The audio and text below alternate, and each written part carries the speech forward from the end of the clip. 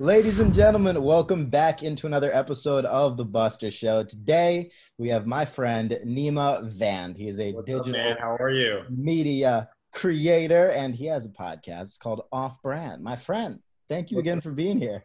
Dude, it's a pleasure to be here and connect with you. Talking cards is like right up my alley. So this is always a fun thing for me to do. 100%. Let's just start it off talking about cards. Right before we came on, we were talking about what we're passionate about. So why don't you give a little bit of background on your card passion as it stands, and then a little bit later on we'll get into you as a business person and everything else. Yeah, so I mean, here's the thing. Like I am a new player in the card game, and I think a lot of people might relate to that position because it's when you go on to like YouTube and you come across people who are heavy in cards. Buster, you're heavy and you have a background with cards. I think the intimidation factor can be sometimes really high. You're dealing with people who've just been in it forever. They're super knowledgeable. They're talking about things that like 6 months ago, I didn't know what the hell a PSA 10 even meant at all. And Right. so there's a really like huge intimidation factor that you just kind of have to like turn your mind off to, be excited to learn about it. And then, as you learn more and you get into the hobby, you start to realize that like this is a cool thing that you can also make money on at the same time. And that's kind of a perfect world for me. So I've just been reading up, 1:37 p.m. drops a lot of heat in their, articles about stuff that have Nice. really taught me so much. And I'm super into it now. It's been 4 or 5 months and it's like, there's like no turning back. So I love it. Are you most into basketball and vintage, or are you looking where are your eyes? I own a singular baseball card. I'm going to hold it up right here. And I bought it like on a whim. It's a Cody Bellinger card. And it was just for like Dodger pride. I I'm love it. very heavy in basketball. I grew up watching basketball as a kid. I'm a firm Michael Jordan is the GOAT believer, like I'm in that camp, that generational camp. And yeah, it's the sport that I'm most connected with. I love football too, but football cards don't seem to be as prevalent in the space, at least in my experience. Baseball is obviously has a long standing history, but I just know the most about basketball. So it made the most sense for me to get in an industry that I knew about, you know? 100%. I think it really just comes down to the fact that basketball players are more famous. There are fewer of them. They don't wear helmets, so they're super visible on TV. When they take a free throw, you see them. Whereas when anybody does anything on the football field, you don't even know what they look like. So I think that's kind of the base of it. But also, if you got in, well, in the since quarantine, the card market's gone crazy, and there Crazy. hasn't been a game of football played. So I think that probably also has a small bit to do with it. But I don't think football will, to your point, ever catch up with basketball, and baseball is all just guessing. Basketball, what's also unique about basketball for me is that it's really like positioned in pop culture. Like the sneaker culture is huge. That's Totally. connected to Yeah. basketball. I mean, I just watched a YouTube video the other night because I was bored of like LeBron James on stage at Staples Center with like Drake. You know what I mean? Like that Right. it's crossed over into like hip hop and shoes and now cards.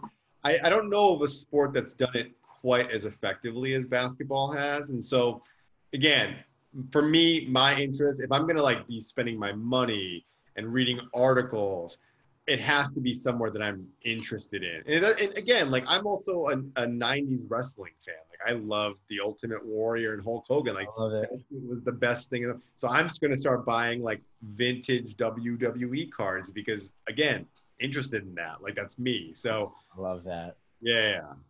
That's Actually, it's funny because Gary and I will debate all day long. He says the Macho Man is the greatest wrestler of all time, and it like nothing aggravates me more than that statement because why. What's your thought? I think Hogan is the most prolific wrestler of all time, but I don't know. To me like it's Hogan or the Warrior, man. The Warrior might not have been the most.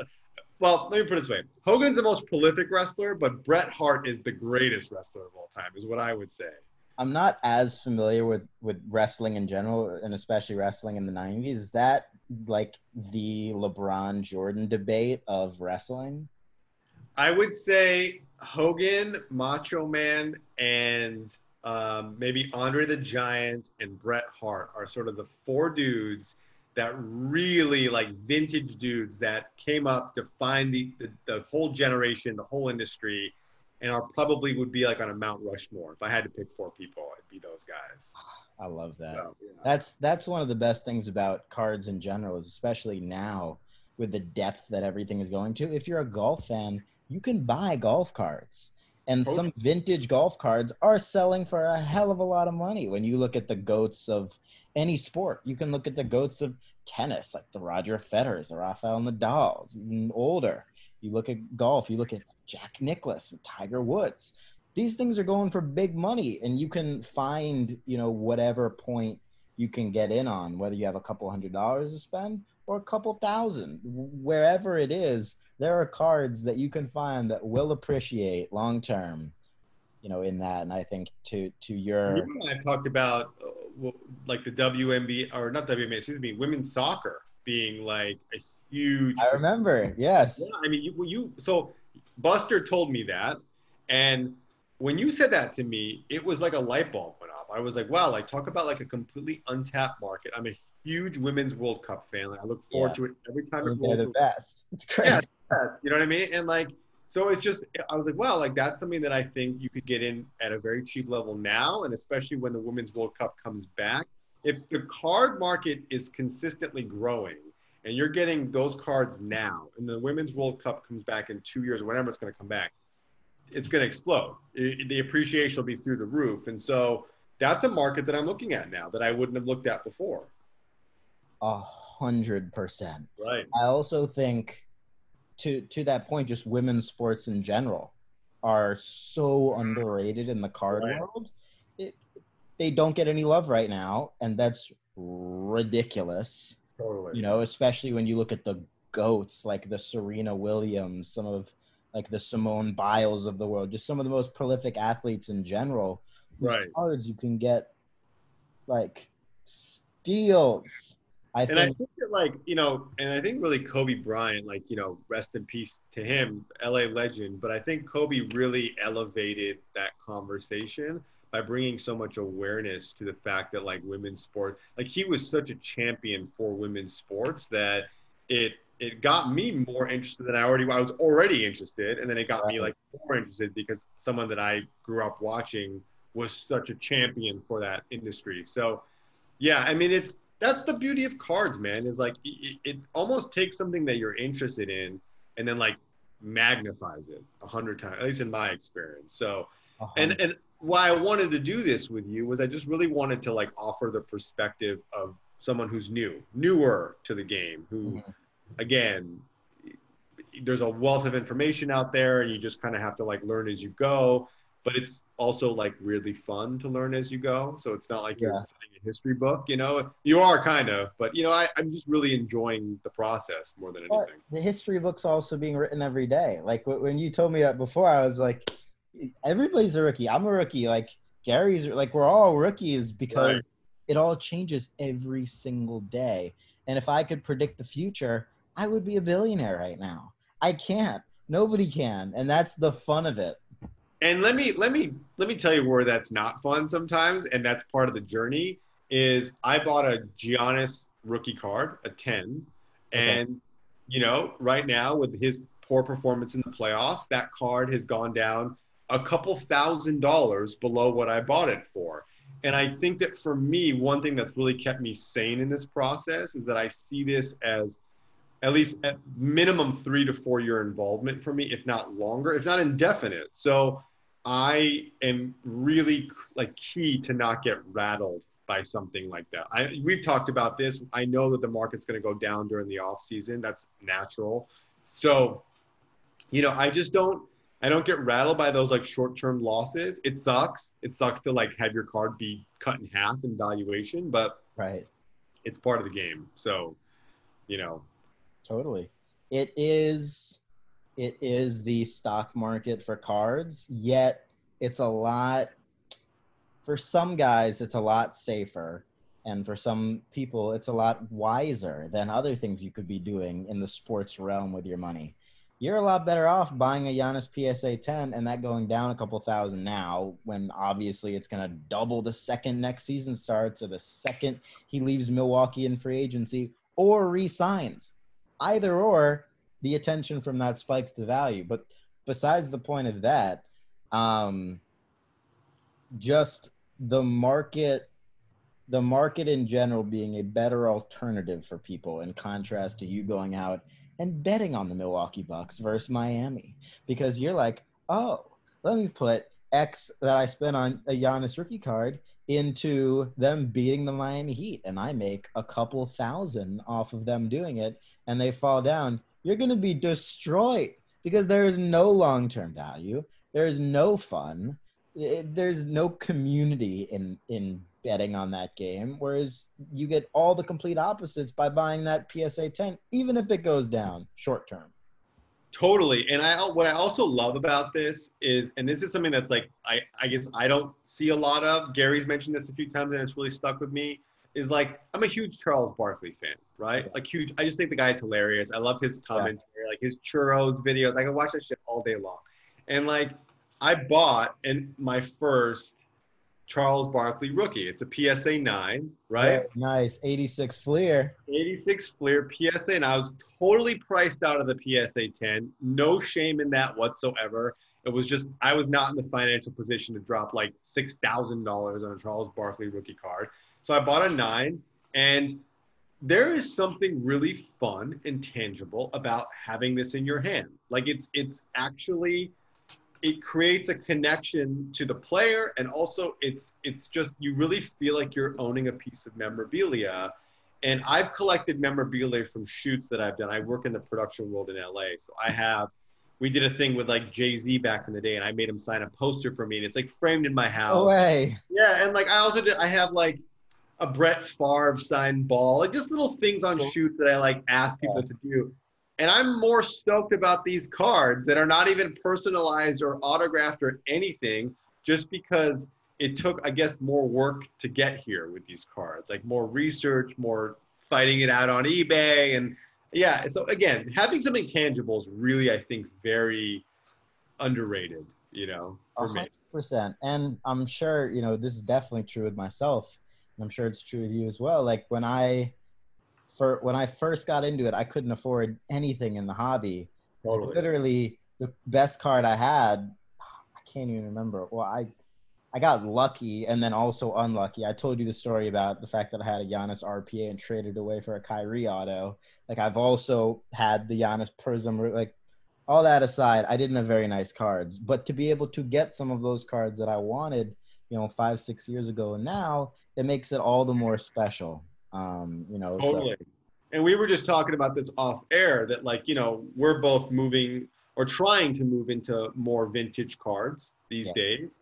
And one of the cool things is it really feels like you're owning a piece of art. And one of the bad things is that we're priced out of a lot of it. Like vintage is super expensive. And I never feel bad about not being able to afford the card that I want. Like, or I'll go down levels in PSA that I wouldn't do on regular cards, but I'm willing to do that. Like, I would never consider a PSA 3 or 4 unless it's a vintage card. And so, for me, that's part of the fun and it's part of the growth. And maybe you get some newer cards that appreciate over time, and you want to sell a bunch of those, cash out, and buy your first vintage card. Like, there's so many ways to get into that. And so that's the part that's really just been like a fun experience for me, is just like maneuvering my way into different cards that I might not be able to afford at that moment, or how do I get there? So 100%. Yeah, I mean, and nobody should ever spend more than they have or more than they should ever. totally, No matter what. totally, Definitely don't put yourself in a position where you need something to do well or need something.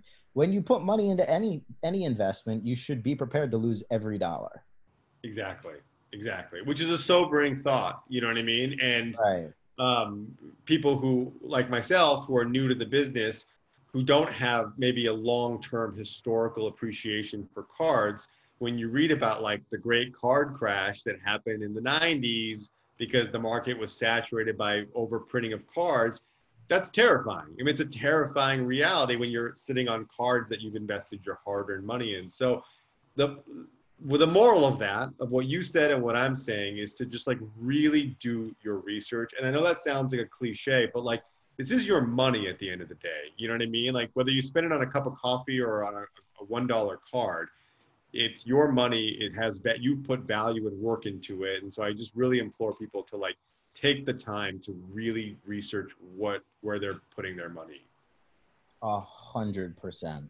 I want to dive into. I know you have a few cards there, Yeah. and then I'm gonna show you some after that.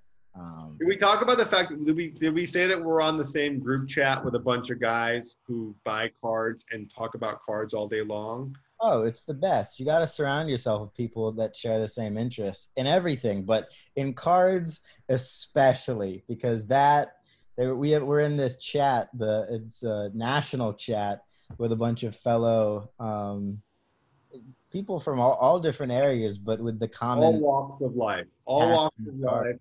Yep. Everyone's genuinely very cool, very interested in the industry.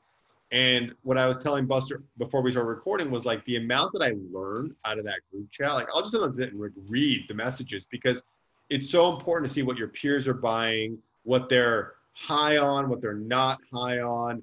I learned more from that. I think that and the 1:37 p.m. articles really like they've really committed to like educating people on cards, probably better than any mainstream publication I've I come agree. across. I You agree. know, yeah. So like between those two things, like I've really learned a lot because outside of that, when I come across articles online, sometimes like it's written, I find that it's written from the perspective of people who are either just like slanging cards all day long or have been in it for 30 years. And there's a little bit of like a lack of relatability from where I'm Right. at in my life, where I'm like, okay, like you're buying $200,000 worth of cards. Like I have nothing that I can relate to this. So I don't know. I think it's find people who are interested in it, who enjoy talking about it, because that's really a source of like a untapped resource of knowledge. 100%. I completely agree. Did you want to show a couple of what you've My favorite cards are yeah, of yeah, course. see it. I have like stacks of cards. So I will tell you, I am super, super high. Let's start with like the newer guys and we'll end with the older guys. And I'll go quickly. Perfect. Perfect. So I am super, super high on Luca. Like I don't care like if the Mavs got knocked out. I don't care. Like this is my Luca PSA Woo! pack, you know? And I literally like I will buy these cards all day. I think Luca is the next face of the NBA, and I'm a That's firm very believer. nice. I think he's on pace to become this like Larry Bird, Magic Johnson hybrid player, you know? And so I'm super, super high on him. I think he's one championship away from this card So exploding. for those listening on audio, it's a Luca PSA 10 base Yep. Yeah, prism. Panini Prism, Luca PSA 10. Yep, standard rookie card. Very nice. Classic base prism. And you held up how many? 10? I have 12 of them, 12 actually. of them. Oh It's my the God. only card that I've really stacked, man. Like, I don't really stack a lot of other cards. Some of that's financially driven. I just don't, I'm not in a position to stack major vintage cards. So when this card was priced pretty pretty effectively, I went in on it. And again, that's based on me being very high on Luca. Again, with what Buster said, it's a risk. Like I knew with every dollar that I spent on these cards that if Luca flames out tomorrow, that this is going to be worthless. I was okay rolling the dice on that because again, the guy is just destroys. Well, that one's done pretty well so far. Yes, it has.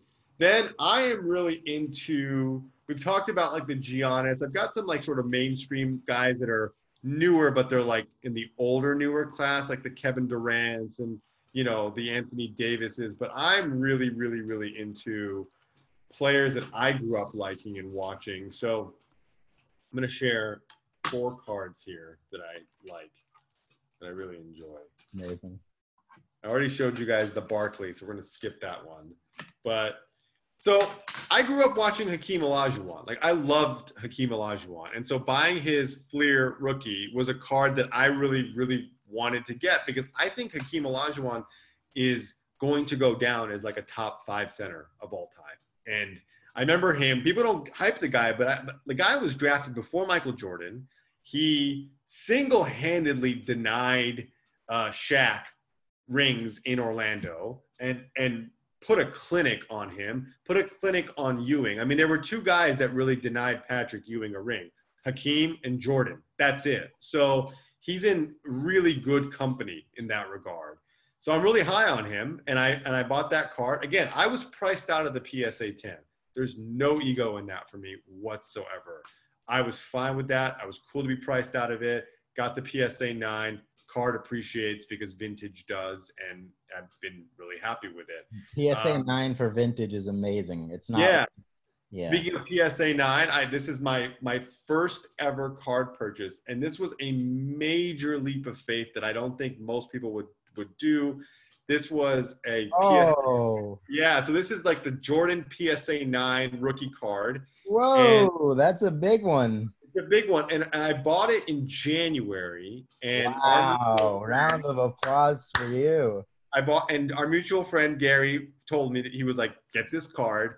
It was $8,000, and I remember thinking to myself, $8,000 for a car? Are you like out of your mind? Oh my God! It took me like, I'm not even kidding. It took me a solid week of just mulling this over to get to purchase this card.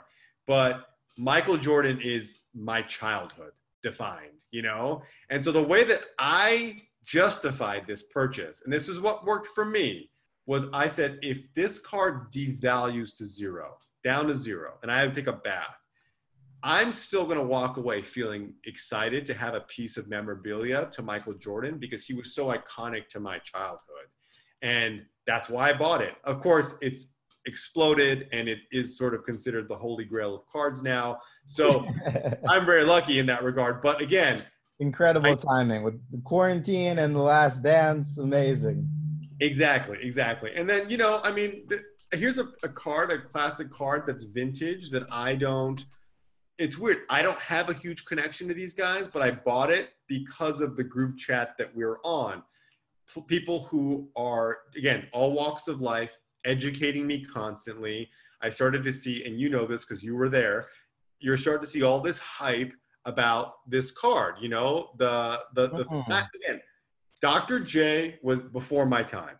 Magic Johnson was right before my time. And Larry Bird, again, these guys were hitting the end of their careers when I was a kid. Like when Michael Jordan took over in 91, that's when I, as a kid, was watching basketball. Yep. So you know, like even growing up in LA, like Showtime Lakers don't really, like I think of the Lakers, I think of Kobe and Shaq. Like that's the Lakers to me. Yeah. So this is not a card that I would ever instinctively bought, but because I have a community of friends around me who hyped the card up, talked about the long-term growth. The hype was real on that card. The hype was real on that card. Very real. I got to tell you, once I started to see people that I am talking to regularly buying that card aggressively, I thought, okay, this is a card I got to get into. And then, of course, you do your own research and you realize, like, it's not just our group chat. Everyone's pretty obvious. Yeah. Yeah, exactly. So, yeah, you know, and again, this is where the research comes in because this card is extremely valuable, but Fleer makes a 1986 Magic Johnson card, which I guess is not his rookie card, but it's in that 86 Fleer set. Are you talking about the triple that just has him on it? Well, there's one that just has him solo on it. And I think it's 86 Fleer, but I don't think it's his rookie card. That was the card that I instinctively went to go buy. I'm like, Magic Johnson's iconic. I should own his card. And that's where like educating yourself comes in, because a buddy of mine who's really smart with cards and is a purchaser and stuff was like, no, that's not the rookie. That's not the card you want. You know, it's not a bad card to own, but it's definitely not the card you want to get in on the first card. Right. It's like somebody putting all their money into a Bowman LeBron rookie. It's like, that's not great card, but that ain't it. That ain't the Chrome. And that's probably a great little segue to what I want to say about my purchasing, I guess, ideology. Because I'm new, because I don't have that institutional, like, long-term thing. I don't buy variations of cards. I should, I don't, because I am at this stage in my life with cards. I'm buying rookie cards. I'm buying cards that are sort of iconic that I know are going to stand the test of time.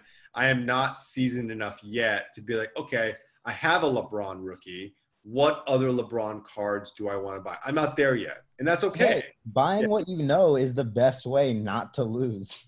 Right, You're exactly. minimizing risk to a very impressive extent, and that I think is something to commend you for, rather than say that like you're not anywhere yet. Like that is everyone should only buy what they know until they know more, and then buy what they know. Exactly, and I think it's calculated risk. Buster knows this. I've been on the hunt for a month for that LeBron James, Melo, Wade rookie card, and Yes, yeah. I've been outbid on it. I almost had a PSA 9 of it. It was like that snipe last second eBay thing. Those last 5 seconds are ruthless. Yeah, and here's the thing, like I don't ever get upset about it because I'm just like, look, like I'm not gonna overspend to get this card, and if I have to deal with the disappointment of just having to wait longer until the right deal happens, then that's my path, you know. And that card flies on our group chat all day long, and it's hard to see, and I'm like, God, everyone's got this card, but again, like everyone's position is different. Like you just cannot make your purchases based on what the person next to you is doing. Like that's the easiest way to get in trouble in this business. 100%. So Especially when, like, let's say you bought that Jordan PSA 9 1986 Fleer rookie in January. You texted in the chat in April, and I'm like, oh, great, let me go buy it. I'm buying it at 4 times the cost of what you bought it for. It's two separate worlds. They're not comparable. Totally. So that's why you just cannot. Yeah, you got to do your own research. Definitely look and ask people for advice and learn things. But like me buying that card in April, in contrast to you buying that in January, it's two different cards. Right. Completely. Yeah. So again, I take it all with like no ego, and it's everything is a learning opportunity for me. And again, this basketball heavy, maybe a little WWE for nostalgia. That's where I feel comfortable purchasing cards, and it works for me. So All right. So Buster's about to drop some heat on me right now. I can already see it. I'm gonna give you. You'll never here. I'll show some like little stuff like Roger Federer 2003 PSA DNA rookie Net Pro. Are you heavy on tennis? Is that like your thing? I love tennis. I'm not crazy about it. I just have like a lot of. I don't even know what I have here, but here's what I wanted to show you. Yeah. You'll never guess. It's not a sport. Okay. But I consider it sports cards. I've only sent it in the chat one time. Okay. And nobody said anything. I must have overlooked this. All right. Nobody said anything about it when I did. I've explained this to other people privately, but there's a completely separate market in collectibles, especially. I wouldn't even call it politics, but I would call it just in presidents in general. There's a really, really big collector community when it comes to presidents. Wow, I had no idea. These right here, they look like cards. Yeah. They're in PSA DNA cases, and I have them signed by a bunch of presidents. So this is Jimmy and Rosalind Carter. Wow. President and First Lady. Here we have Bill Clinton, dated and signed to. Is there anything on the back, or is it just done? These are note cards for the most part. Wow. They look at the size between this Charizard and this card. They're the same size. That's unreal. I was an American politics major in college, so like this is way up my alley actually. Gerald Ford. Wow, dude. Yeah, I got more with like Herbert Hoover. Oh my God. Herbert, that's like this was cut out of a letter that he sent. Holy shit, you are like literally holding history. George Bush first. Yep. Here, I got one more. What got you into this? How did you Just sort of organically like fall this into this? is a signed check from Benjamin Harrison from 1899. Oh my God. So let me explain though. Let me give a little bit more context as to why Yes, I'm doing this when nobody you else just blew is. my mind, dude. Like you blew my mind right now. Essentially, I look at them just like cards. There have only been, what, 45 presidents? So 45 presidents, 450 NBA players times 60 seasons. There are 45 presidents. They have the most power. They're the most famous. And some of them don't sign that much. And a lot of the Right. guys, especially older guys, their signatures, although, so it's kind of interesting. And I say this every time because the newer the president, the more recent the president was in office, from Clinton to Trump, the rarer the autograph is Why is that? because everything they do is digital. So Obama, it's almost impossible to find an Obama autograph because he didn't sign anything. Everything was digital. Whereas back in the day, like a Lincoln autograph is 10 times more expensive than an Obama, granted, but there's a chance that there are more Lincoln autographs out there than Obama's because Lincoln used to say like sign a thank you note for coming to dinner, for coming to breakfast. So these are obviously cut out of other things like letters, things that they Yep. did. Yep. Uh, does the source affect the price? Like if where it's cut out of change the valuation of it? For older guys, 100%. But for like this Bush, this is literally just an index card. Like it has Right, line. There's right, nothing right. special about that. But for something like the Clinton, this was actually off a photo. You can see on the back, it's a photo. Yeah, So that does have some effect. Also, if they dated it, that has an effect. And if they wrote anything else, like he wrote thanks, that obviously that's has a little bit of effect. unreal. But they remind me of sports cards. So the reason that I am bullish on them is that A, they're very cheap because that sports card market hasn't hit the president autograph market.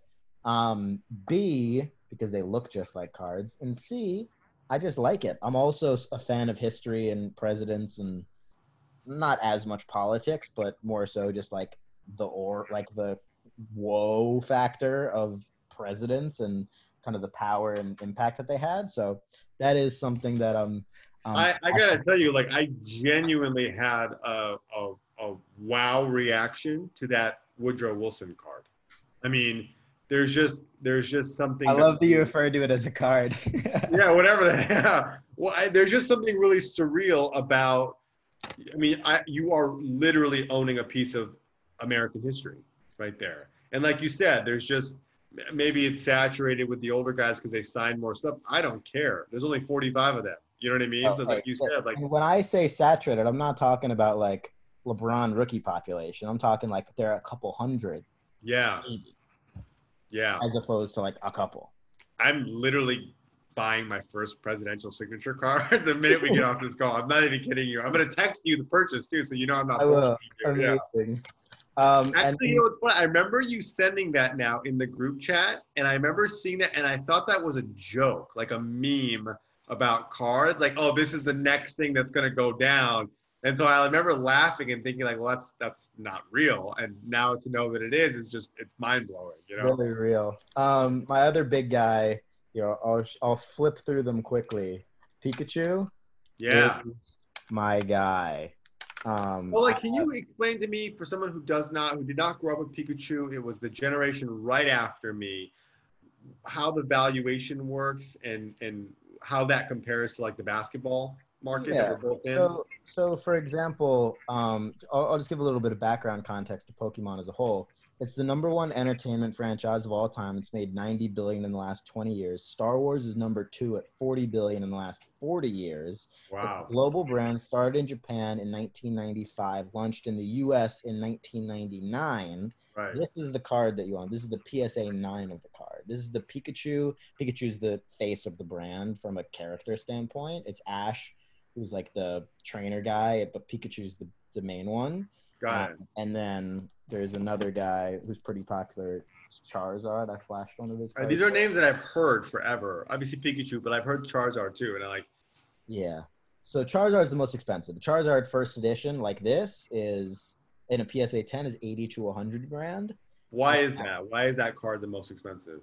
because it's from the first edition set, it's a holo, which means it's holographic. There are fewer of them, and they're very rare, highly sought after, just like anybody else. He's like the Michael Jordan, or the Charizard's probably more like a Honus Wagner, whereas Pikachu is Michael Jordan.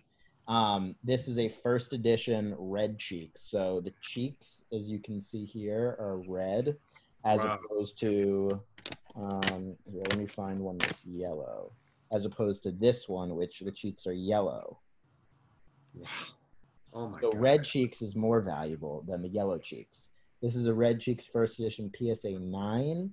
I believe they're in the range of 1,500 to 2,000 each for red cheeks 9s, and 10s are in the range of 8 to 12,000.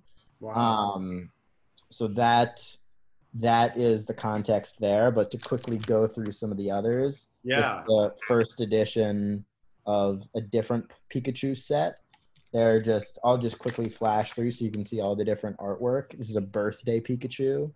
PSA 10. Can I ask you a question about this in terms of like, is there a concern ever, and maybe there's not, I don't know, about overprinting all of that? Because in theory, they could do that, right? I guess they could do it with basketball cards too, though. These are all vintage, though. Oh, they are? Yeah, okay. All of them. Like, these are all from 1999, the first ever print. This, even the other first edition ones, like these are all pretty much all 1999 or 2000, so first or second year. And that's what really protects everybody. Like, they can't ever print more 1986 Jordan rookies the same way they can't print more 1999 Pikachus. That's good to know. So yeah, man. This is a perfect example of where like someone that I know and trust, being you. Oh my God, what are those? So Nintendo owns Pokemon. They also own a game called Mario. Right.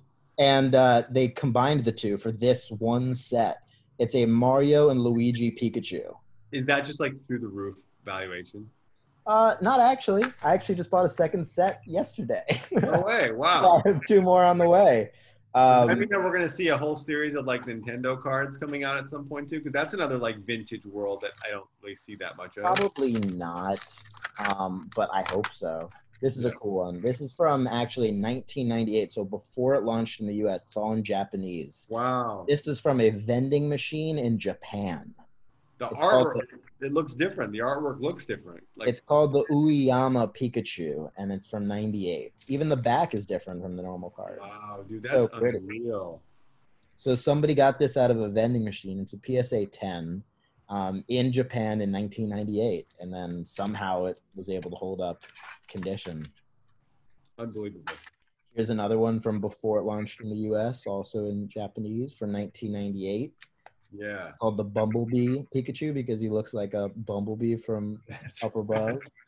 Let me see if there are any other special ones I want to show. This one is a cool one. This is actually the most valuable Pikachu I have. Why is that? It's because you might be able to see there's a tiny, tiny stamp. There's a little bit of glare, but there's a tiny stamp right there that says E3. Okay. And that means that it was from the very first convention in the U.S., and they did these special edition ones for that E3 convention. I'm sure you've heard of the actual event itself, but yeah, the pop is about 50. No, wow. And it's red cheeks. Oh, so I have the yellow cheeks here too, but red cheeks is the one. That is like the one. Here's the yellow cheeks of the E3. Do you buy most of your stuff on eBay, or do you buy it through like third-party vendors or Facebook groups or things like that? I buy most from eBay, and then I buy some from friends and other collectors, and I mostly sell like in person to people as well. So like I have sold a bunch of Pokemon. Right now, even there are probably 15, 20 cards I have listed all over. Like even this PSA 9 Charizard I'm selling right now so that I can buy more Pikachus. How often do you do that? How often do you, when you're sitting on a card that's like, let's just say it's really up, how often do you say, I'm going to like sell this card, I'm going to take the profit, and I'm going to diversify into 6 cards that are maybe half the valuation, but I can get more out of that? Like what? Right. Like Here's an example I'm going to give. Everybody, even in our group, is so hot on this guy. This is a Kevin Durant, not BGS 9.5 I rookie, know right? that card too well. Yeah, I don't own it, but I know that card very well. So this is a card, it's going to go up. And that's Right, a beautiful thing. I can't wait for the person that I sell this to make money off of me. right, I right. don't want anybody to lose money that I'm selling a card to. I want Same. you to do well. So Right. somebody's going to buy this from me. They're going to make money. And I'm going to put this into 5 to 6 cards, probably half Pikachu, half other stuff. And I think I'm going to do better on those 5 to 6 on average. One of them might even be a KD. Maybe I'll buy a silver PSA 10 hollow of his first year with the Nets if I think he's going to win a title next year. Like that is a game that I do frequently play because yes, this will go up a ton, but 5 to 6 doubling in value or one doubling in value at a higher. I had this exact same conversation with Dan Fleischman, who is in our group chat, about that same player, but not that card. It was this card, which I had bought a 10, the sort of standard Kevin Durant 10. Yep. Dan was stacking nines. And I said, why are you buying nines? And he said the exact same thing. He said, listen, that 10 is going to go up. There's no question. But as that 10 goes up, it's going to bring the nines and the eights up with it. So if I can buy a bunch of nines right now that are priced really low, when everything goes up a year or 2 years from now and that 10 becomes like an unattainable, it's just too expensive to own. He goes, I make more money on the volume of the nines than I would in owning maybe 2 10s that go up.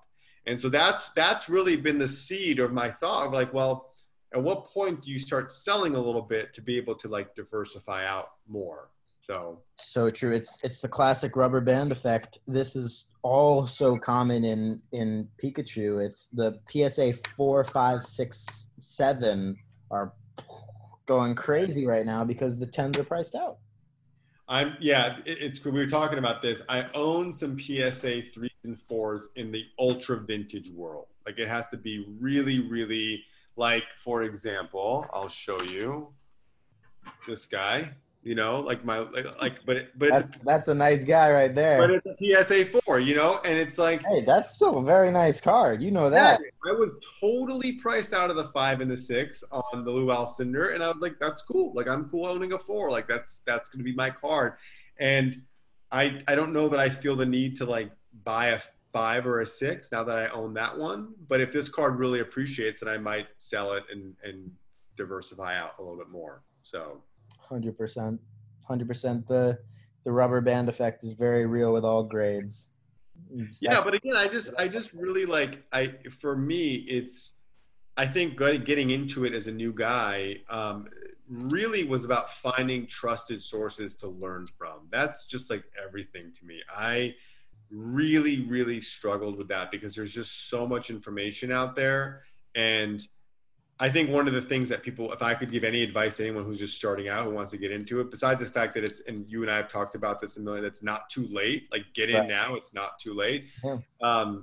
Is reading up about trend, what cards are trending and why they've trended.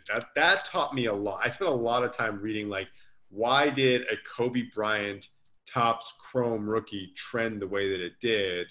And then couldn't afford a Kobe Chrome. So I bought the Kobe regular Topps PSA 9. That's the card that I could afford, and I bought that because I saw the way a card in the same group was exploding. And it's similar to the KD 10-9 theory. I thought, okay, as that card hits the stratosphere, it's going to pull these other cards up. And that's where I want to be positioned at. That was strategy for me.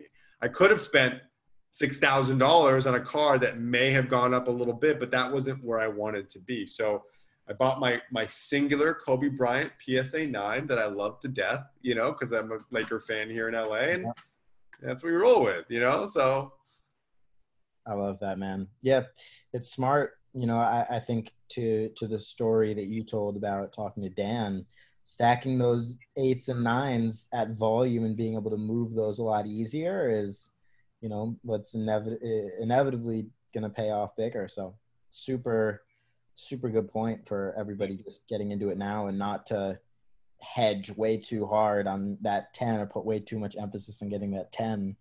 And Remove the ego. Don't hedge it. Remove the ego. Surround yourself with people who genuinely want to see you win, who genuinely want to see you make money, who are going to support you in that endeavor, because you feed off that energy. You learn from each other. You feed off that. It's like you said, you want to see someone buy that Kevin Durant and like appreciate through the roof on it. And like that's that's the mindset of people that I want to surround myself with and do. So, you know, that's the card community of people that I would suggest you get around you. And by the way, like I've gone to the Burbank Sports Card Shop here in LA, walked in and met really cool people who I did never even knew, who were totally willing to like drop knowledge on me on like a random Monday afternoon because they were like, oh, this guy is genuinely interested. They're not dicks. They're gonna be cool. Let's talk about it, you know. And so it was again. I find the community is actually very welcoming to people. and Yeah. something that's very true in general, and this goes, much bigger than sports cards, but people love talking about what they're passionate about, especially when it comes to a hobby. When it comes to a hobby like sports cards, people, myself, yourself, will all talk for days on end about what we love in terms of sports cards and our hobby. So, for anybody, out there who wants to get into it, talk to people who are passionate about it. I'm more than happy. Nema here is more than happy. We're all more than happy to talk about cards because we live and breathe it. We love just talking about it. And I really do think one of the reasons that people love talking about their passion so much is they find new ways to articulate things that they didn't even think prior, just in conversation with this person or that person. So people are really, really, really willing, especially in the sports card community, but in hobbies and passions in general, to just drop knowledge because people love talking about what they're passionate about. Totally, man. I'm getting DMs all day long from people these days who are telling me, oh, I've got these cards in my attic. Like, what do you think? And the first thing I always say is, I am still learning. I'm not an expert and should not be taken as such. But I direct them to articles and people that will genuinely be able to help them. Like, I can't even tell you how many times I've sent that 1:37 p.m. article that talks about, like, your old cards in your attic, how to quantify those things. Like, I've sent like 10 people who've sent me messages being like, I want to learn about cards. I have these cards that I got to start sending that one to people too. It's great. It's great reference. So, I want to talk a little bit about you and your background. How did you get started in the LA and commercial area? Because I think, totally, man. I was in corporate America, hated it, knew I wanted out of it. I thought I wanted to go to law school at one point. Like, I was a lost soul, dude, like completely. I had no idea what I was doing. And an opportunity came to own a company that was like a talent management company, like putting actors on set. My ex at the time had worked in that. She was lateraling and was like, oh, I wish someone wanted to learn this business. I would totally teach them. And I was so desperate to like get out of corporate. I was like, teach me. And so she did. The company exploded. From year one, it was profitable and like really profitable, to where it's been 10 years that we own the company. From that, wow, I started working with my clients who were producers, commercial production people, branded content experts. And I was kind of on the front row, like watching these people do that and being like, I want to do that. I want to do what you do. And so pushed my way through, because I don't like getting no for an answer. So I just pushed my way through, started jumping into productions, flew up the ladder, all of a sudden was getting like real major stuff underneath my belt, to where I prepped multi-million-dollar Super Bowl commercials. Like, I can do it like in my sleep now, but it took me a minute to get there, and really fell out of love with big broadcast productions. Like, I hate the bureau. I mean, I always give this example. I had a client on a shoot, a French couture client who I'm not going to name because they wouldn't appreciate it. Like, this is a $2 million commercial. We're literally shooting at the same house they shot the November Rain Guns N' Roses music video in, right? Which is the only thing I give a shit about in this entire day, is like, that's where like Slash was. Mm-hmm. And they like freaked out because I'm not exaggerating this, the forks in the back of the shot, like there's this long table, and the silverware at the back was not French silverware. And they were like, that's a big deal. Like, this is from France. And I remember having this thought in my mind being like, nobody cares about this commercial. Like, literally no one cares what we're doing. No one's ever going to see this. And that was the first moment where I'm like, I love what I do, but I'm in the wrong side of this. And so I'm pivoting my whole career to digital content. I mean, I think I'll give you such a good story, by the way. Very That's direct. so good. I think there's more value for a brand to partner with Hoops Nation than there is. I genuinely believe this. To partner with Hoops Nation and cut some content with Hoops Nation, digital content, or a 1:37 p.m. or these brands that are sort of like culture brands, right? Than it is to go and try to shoot a commercial in LA, have to worry about buying ad space.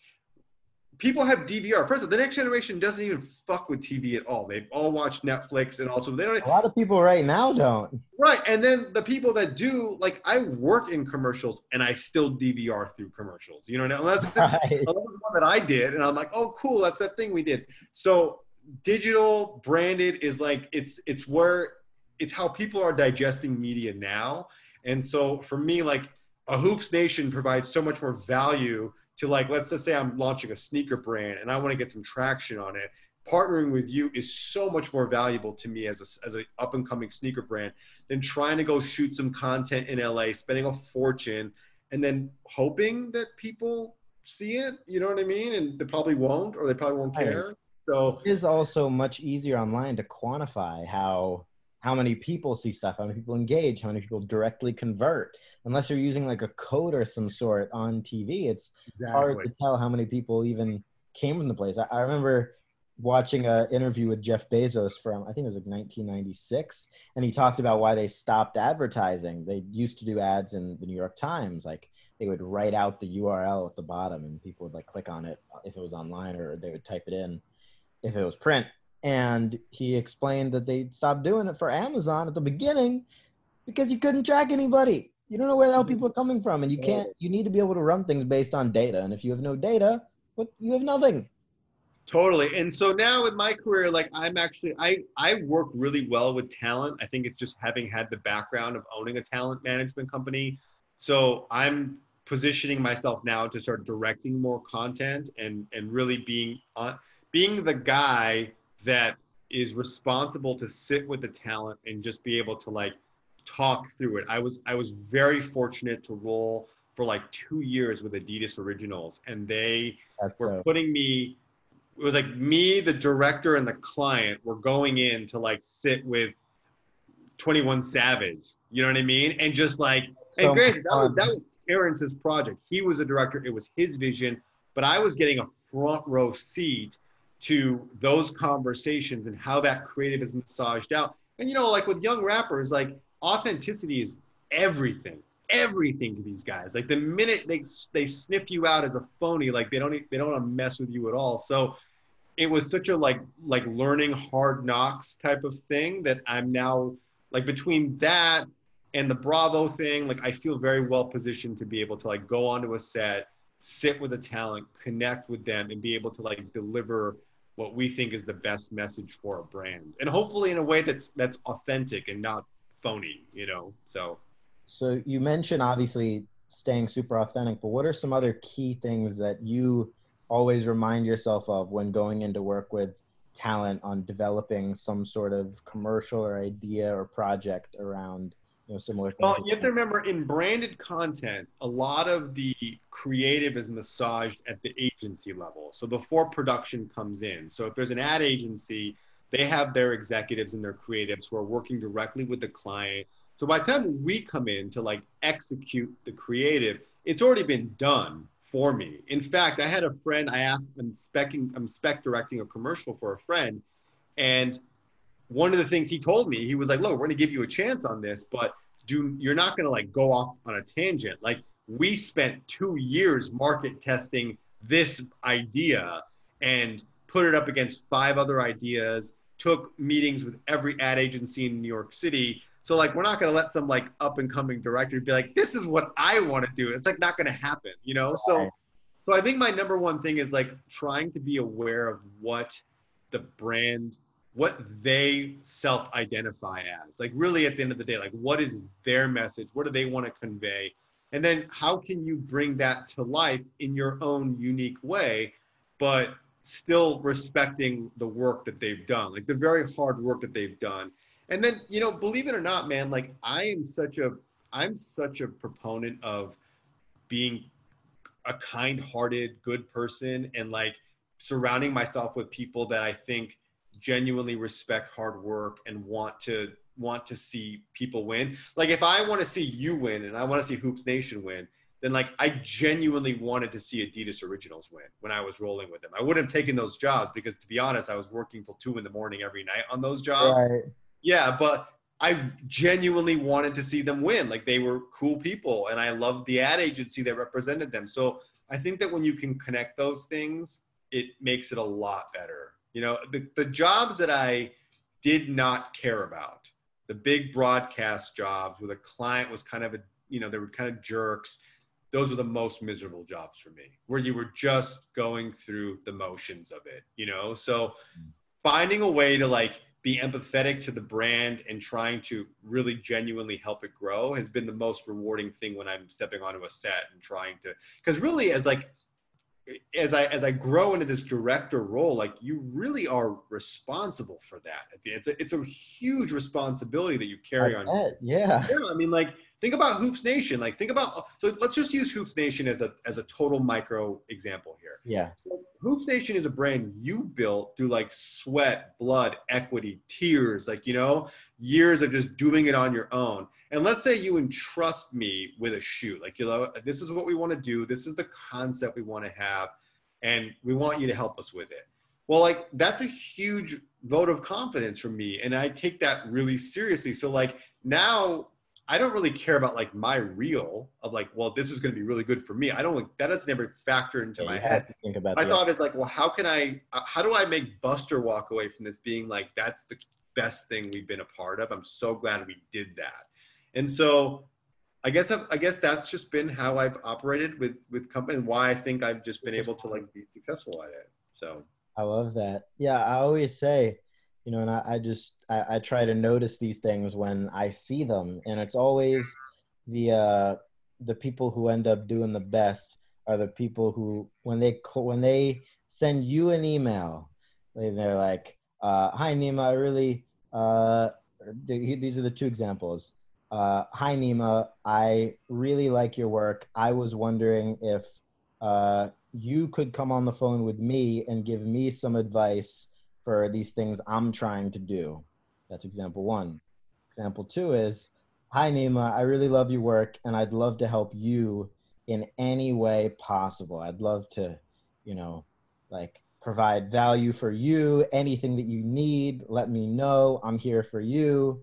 You know, and the difference is just lots of eyes and being very selfish, especially when you're reaching out to somebody and offering value. And the people that offer value always win. It's just too obvious. Yet 75% of people do option one.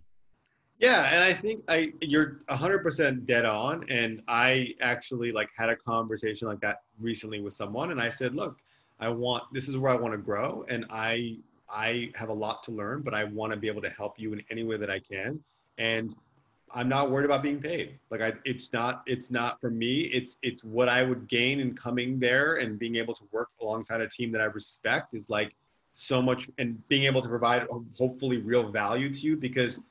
At this point I can prep shoots in my sleep. And so like I can help. That's something that from day one I can do for you.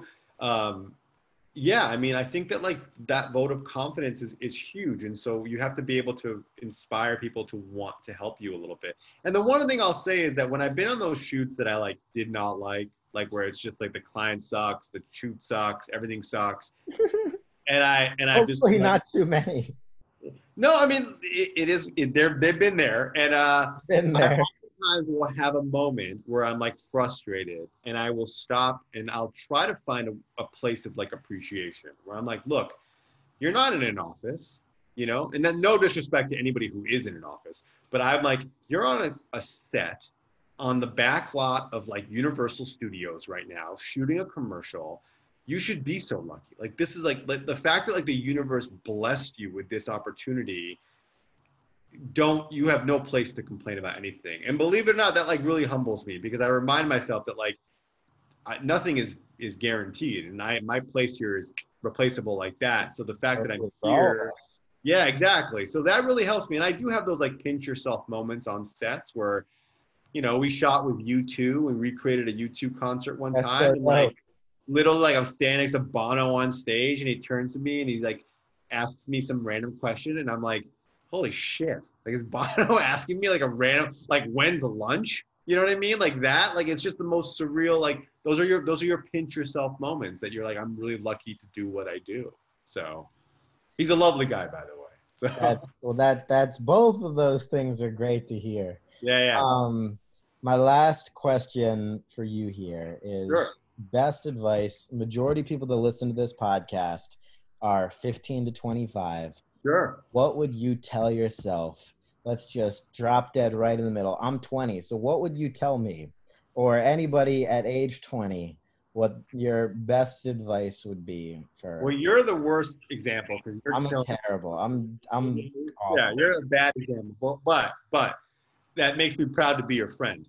I will say two things. Number one, undoubtedly, without a question, like the number one piece of advice I would give to anyone is you are the company that you keep, period. If you're around people if you have five busters in your life and you're 20 years old, you will be the sixth dude who's creating a hoops nation of your own.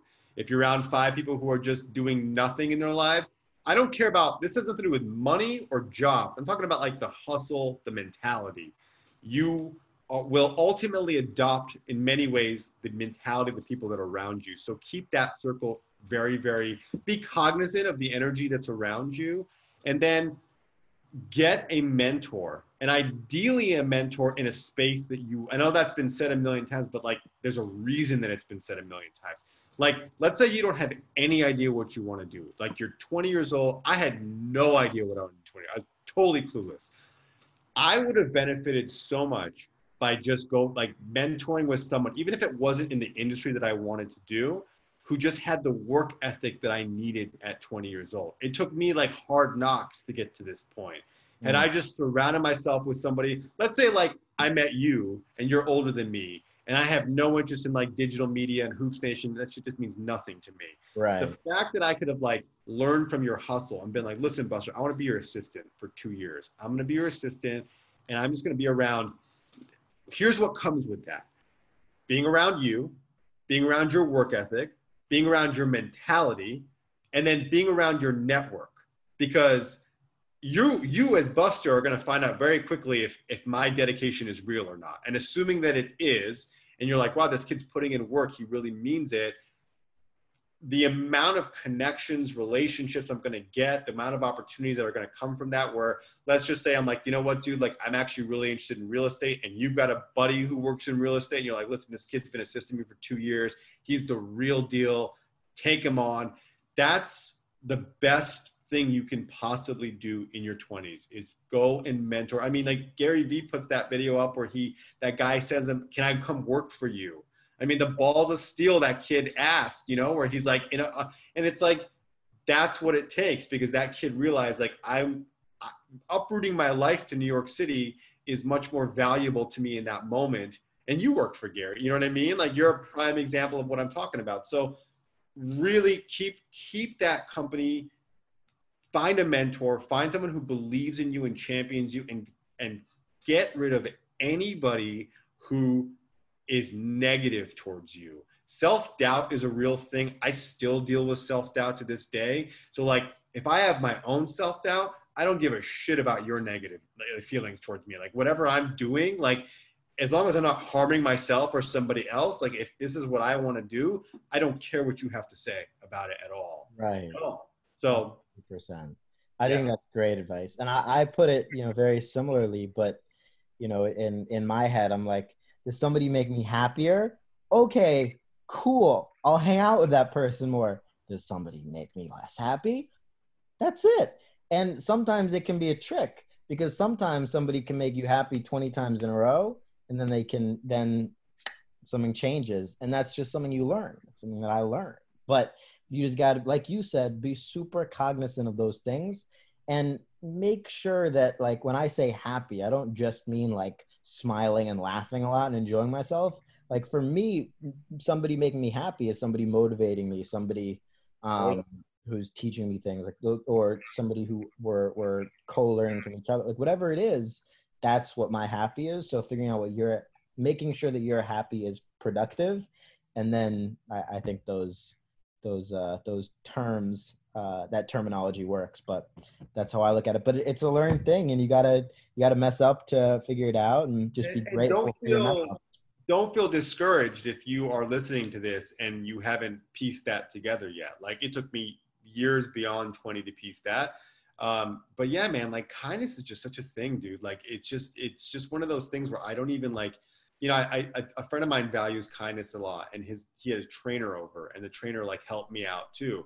And I was like, hey man, thank you so much. Like that was really cool of your trainer who's like here to work you out, like it's helping me out. It's very kind of him. And he looked at me kind of surprised, and he's like, I don't have anybody in my life who's not like a positive, kind person. Like it was very matter of fact. And I remember thinking like, that's where I need to be in my life. Like I don't have, like, same thing. Like, does it make you happy? Are they going to support you? You That's it. know? So, End of story. and that's the same rule for dating, by the way, for anyone who's out there listening. Like everyone's going to have ups and downs, but if you are with someone, guy or girl, who does not support you, and you don't champion them, then it's not meant to be, period. Looks will fade. Everything will change.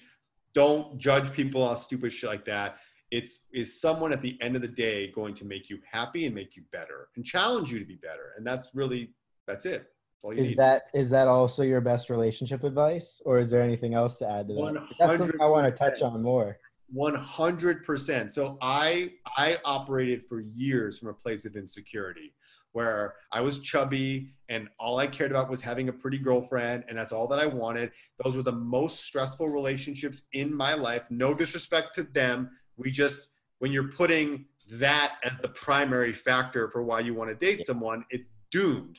Now, what I look for, and and my ex was like this, is somebody who is kind-hearted, somebody who approaches life from the lens of like gratitude and empathy and kindness. Because what's going to happen is that when you guys go through some real shit, and I'm talking like real shit, like let's say someone gets sick in your family, God forbid you guys have kids and a kid gets sick, real stuff. That's where someone's empathy and kindness and their heart is going to shine.